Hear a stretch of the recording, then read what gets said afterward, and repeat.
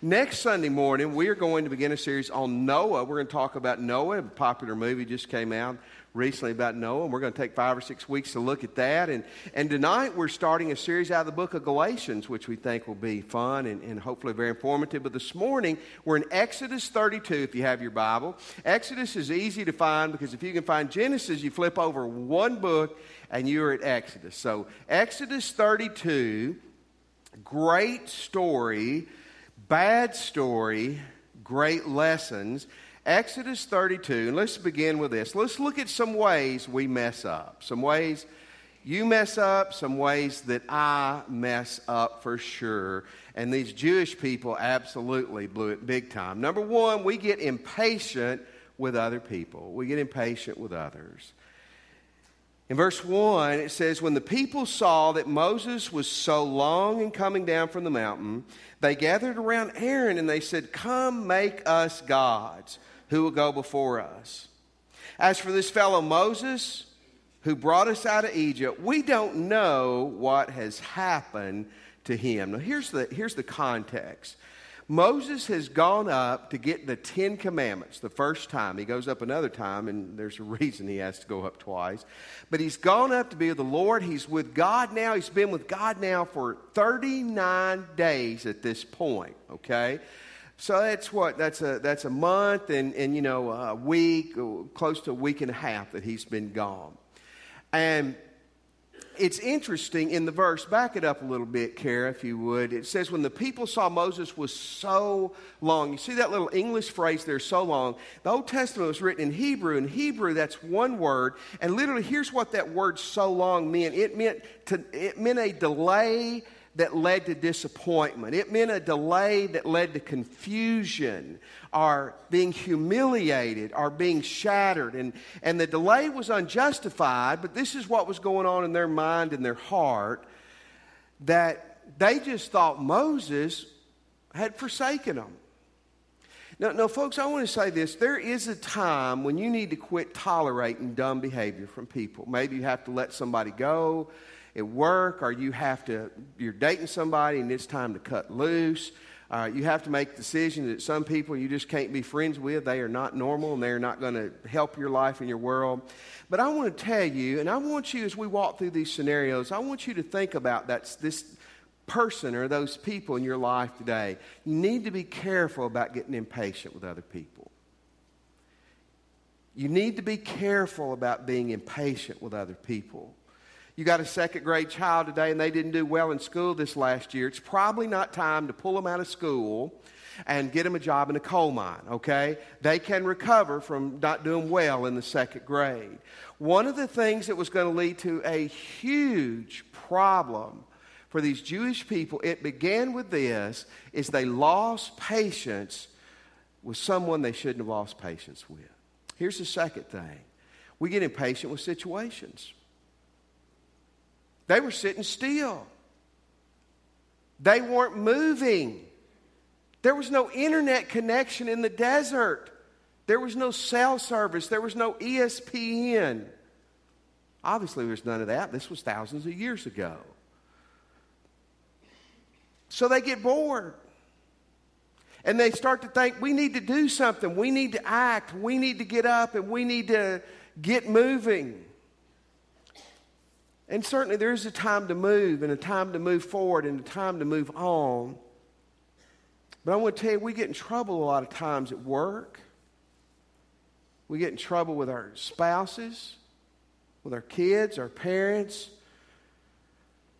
even your church, your job. When your patience starts to wear thin with that situation, what situation's coming to your mind right now? What situation is God bringing to your mind right now? Folks, let me tell you something. And most of you know this. This is a refresher. Life is not a sitcom. On a TV situation comedy, a 30-minute show, you can have a couple who's in love, a couple who is about to get divorced, and a couple who reconciles in 30 minutes, and that's with commercials. That's not life. You can take a microwave and you can cook a meal today that would have taken 50 years ago would have taken you 2 hours to cook, and you can do it in 10 minutes. We go outside, and if our cell service or our phone service, if it doesn't hit immediately to that satellite thousands of miles above, you're doing what? Well, it's stupid phone, stupid cell service. I'm going to switch. And then 10 seconds later, you finally get it. Life is not a cell service or a microwave. And these people were going to make a colossal error because they got impatient with a situation they shouldn't have. Be careful. Here's a third thing that was going on. They got impatient with God. And I'm not sure if this and the next thing are not the fundamentals of it. Let's look at this verse again. When the people saw Moses was so long, remember what that phrase meant, that they were disappointed and confused in coming down the mountain. They gathered around Aaron, Moses' brother, and they said, "Come make us gods. Our God is not good enough. He's not getting it done.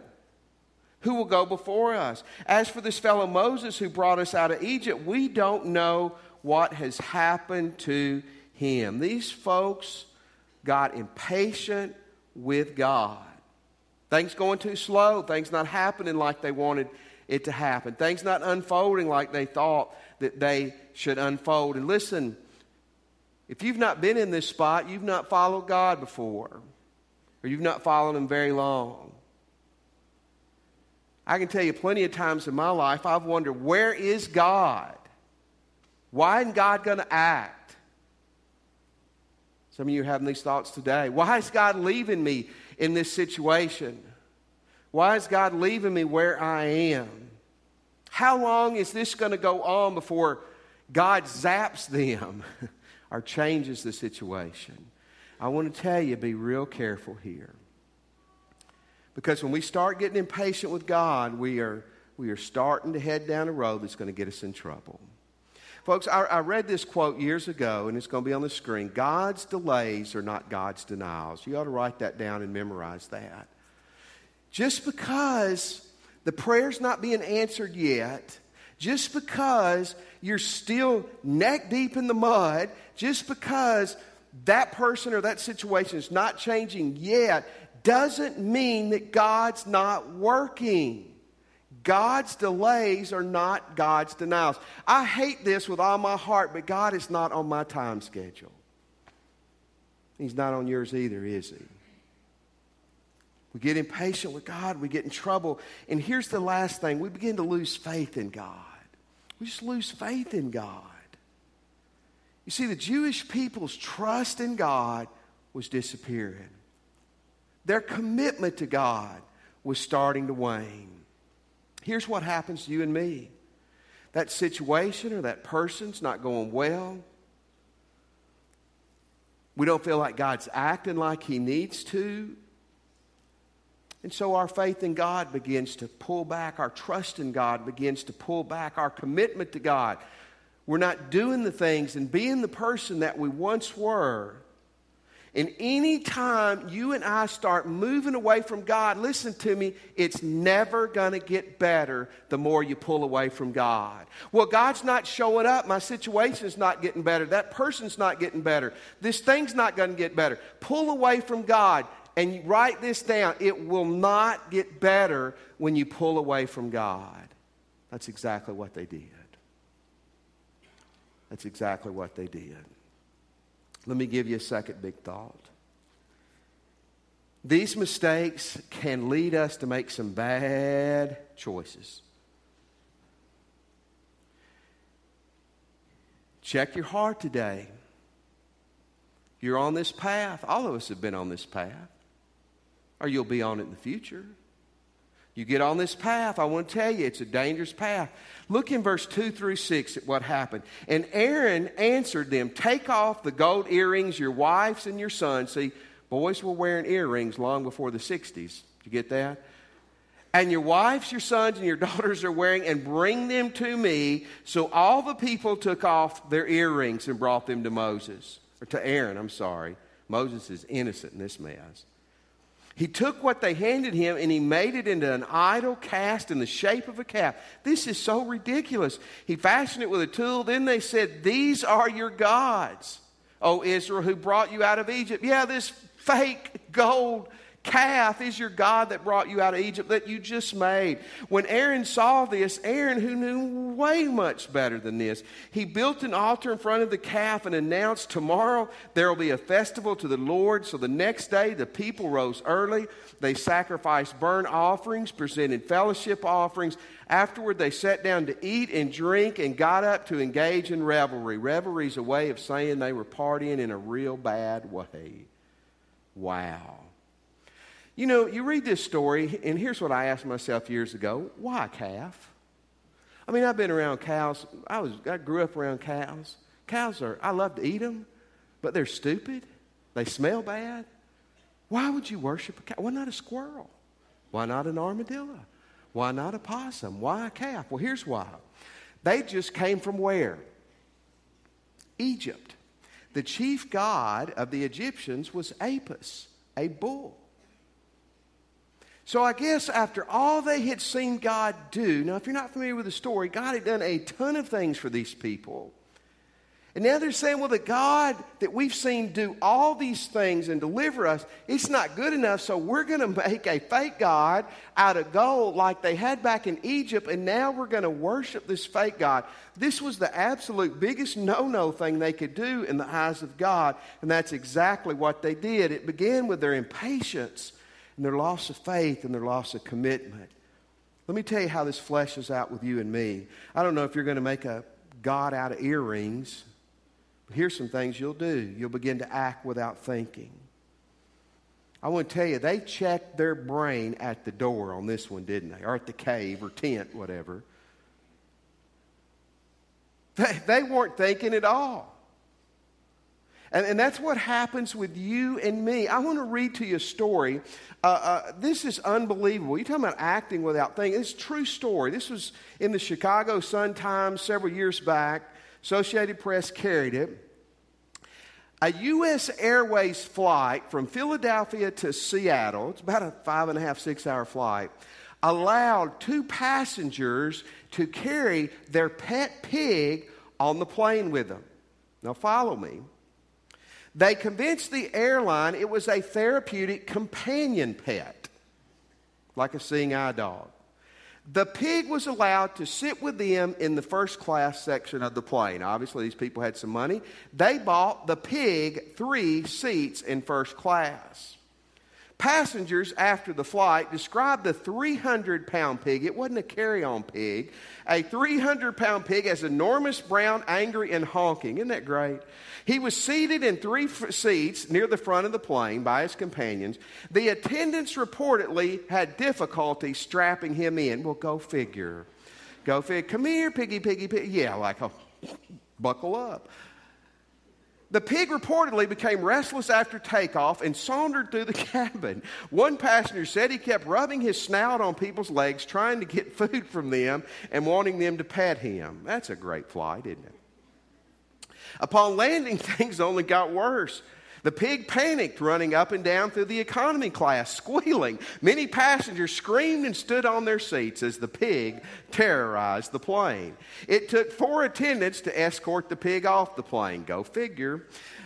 They needed some rednecks to help them figure this out, didn't they? When they got the pig into the terminal, he escaped and was later captured. When asked about the comment on the story, a spokesman for U.S. Airways said, "We can confirm that the pig traveled, and we can confirm that the pig will never travel on our airlines again." How many of you agree they acted without thinking? Yeah. Now, on a much more serious note, although that would have been terrible if you'd been on that flight, you see, here's what happens. You get impatient. You start to get angry. So you just start doing things without thinking. People quit their marriages. They quit their job. They decide to up and move. They decide to do some things financially that are going to ruin them. They get mad. You see, things aren't going to get better when you act without thinking. Here's the second thing that rose with this. We take things into our own hands. Boy, did the Jewish people do this. Hey, if Moses isn't going to act and if God is not going to act, well, by golly, we'll make something happen. That's what they said. And that's exactly what many of us in this room here today do also. Let me just say this. Moses was coming back in one day. One day. I could tell you some horror stories from my own life where I thought God wasn't acting and I made some decisions, and a week or two later, God just said, you completely choked by not waiting. I've sat and talked to people who were married and them telling me, you know what? I wanted to get married. I was older. I needed to get married, but I knew it wasn't right. And God was telling me no, but I had to do it. And you know what? That never is good. Acting without thinking, taking things in your own hands. You know how many people ruin their marriages, ruin their lives, ruin other people's lives, ruin their business, ruin their church, ruin their team when they say, well, somebody's not going to do something, I'll step up and I'll do something. I'm not trying to negate responsibility and action because we need to be responsible. We need to act a lot more than we do a lot of times in life. But I want to tell you, when you get impatient and you get impatient with God and you say, if God's not going to do something, I will, you're going to get in trouble. About 18 years ago in Pretoria, South Africa, a horrible story came out. A man came home from work. He killed his wife. He killed his 2-month-old baby, and he killed himself. And when they began to unravel what had happened, here's what happened. He lost a business contract. Lost a business contract. You cannot tell me whatever that contract was 18 years later today that it would have been 1,000 times better for that baby, for that wife, and for him not to have done that. Taking things in his own hands and acting. You want to mess up. Act without thinking, and then just decide that God or others aren't doing enough, so you're going to jump in there and you're going to make something happen. Be real careful. And you know, the last thing in this is we just move out of God's will. We move out of God's will. That's exactly what they did. Verse 7 through 9. The Lord said to Moses, go down because your people whom you brought up out of Egypt have become corrupt.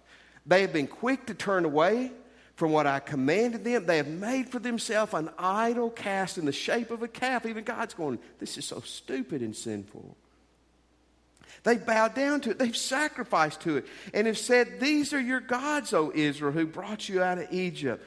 Verse 9, I have seen these people, the Lord said to Moses, and they are a stiff-necked people.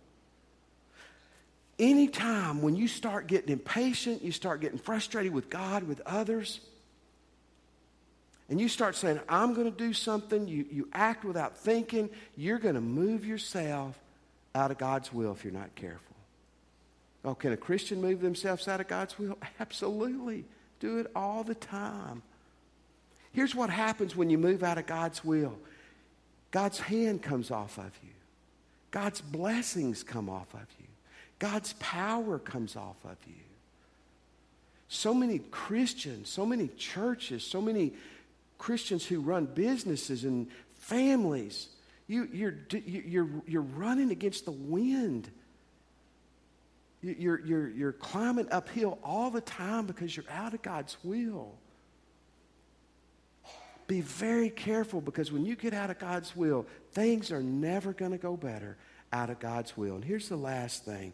When we make these bad choices, bad things happen. Folks, this is 2 + 2 = 4. Bad choices always leads to bad results. Always. Bad choices always leads to bad results. Sometimes catastrophic, sometimes just it's not good. In verse 10, listen what God says, leave me alone so my anger may burn against them. I'm going to destroy them and I'll make you, Moses, into a greater nation. We're not going to read it right now, but Moses basically begs God and God doesn't do this. But look what happens in verse 28. The Levites did as Moses commanded, and that day 3,000 of the people died. Verse 33, the Lord replied to Moses, whoever has sinned against me, I will blot out of my book. Now, there's a lot of theological debate on what that means, but I want to tell you, that's not good. And in verse 35, it says, and the Lord struck the people with a plague because of what they did with the calf that Aaron had made. Folks, I want to tell you, if you ever hear the voice of God and he mentions bringing a plague into your life, repent immediately. So here's what happens. You get impatient with God, with situations. You decide you're going to act. You're not going to wait on God. You're going to make something happen. You're going to get out of God's will. Bad things are going to happen, first of all, to you. It's going to happen to you. For you personally. You see, even if you're just the most selfish person in the world, doing God's life God's way is the best thing you can do for yourself.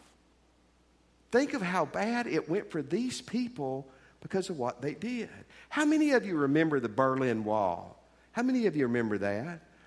The Berlin Wall, if you don't remember it, it was a wall that separated East Berlin, which was communist, and West Berlin, which was freedom. It was built after World War II.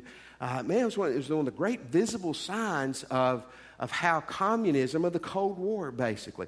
I have actually got up here some pieces, literal pieces of the Berlin Wall. Chris, raise your hand there. Chris is, his family, when he was growing up, they were stationed in Germany, his dad was, and you pole vaulted over the wall once, didn't you, Chris? No, you didn't do that, I don't think. But this is a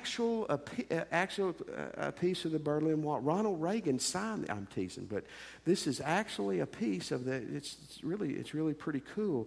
There was a lot of people killed before that thing was torn down, trying to get to freedom. And one story I will never forget. But I guess maybe because the guy's name was Chris.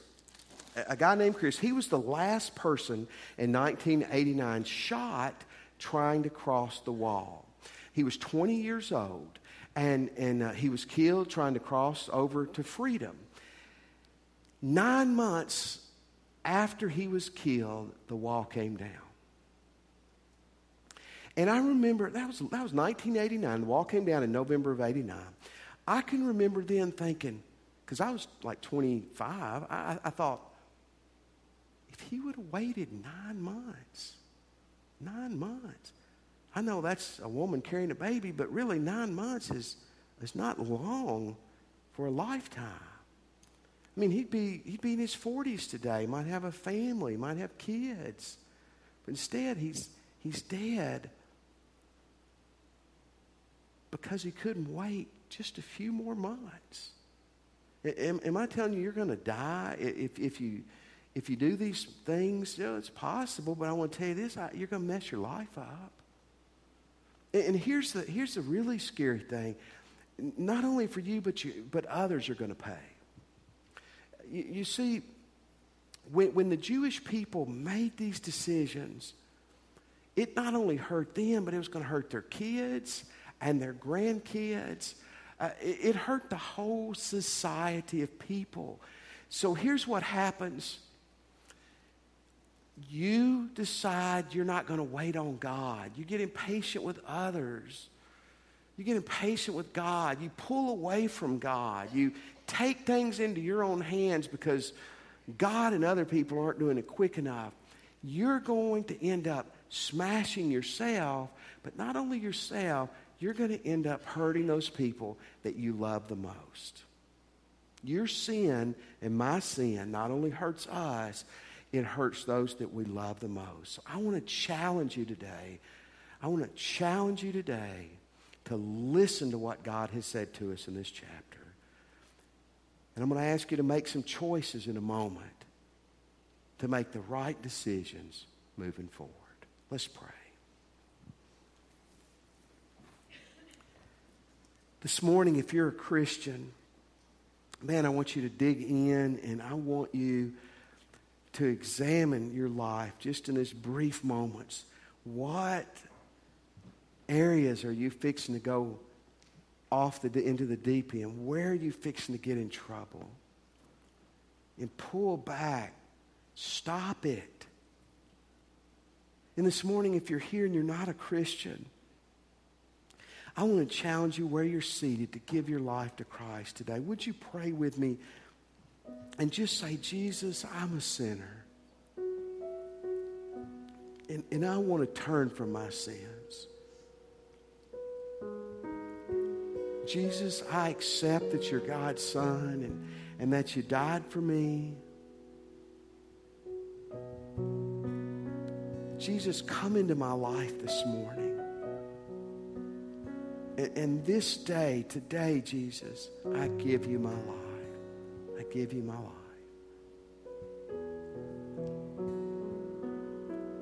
Let me have your attention just for a moment.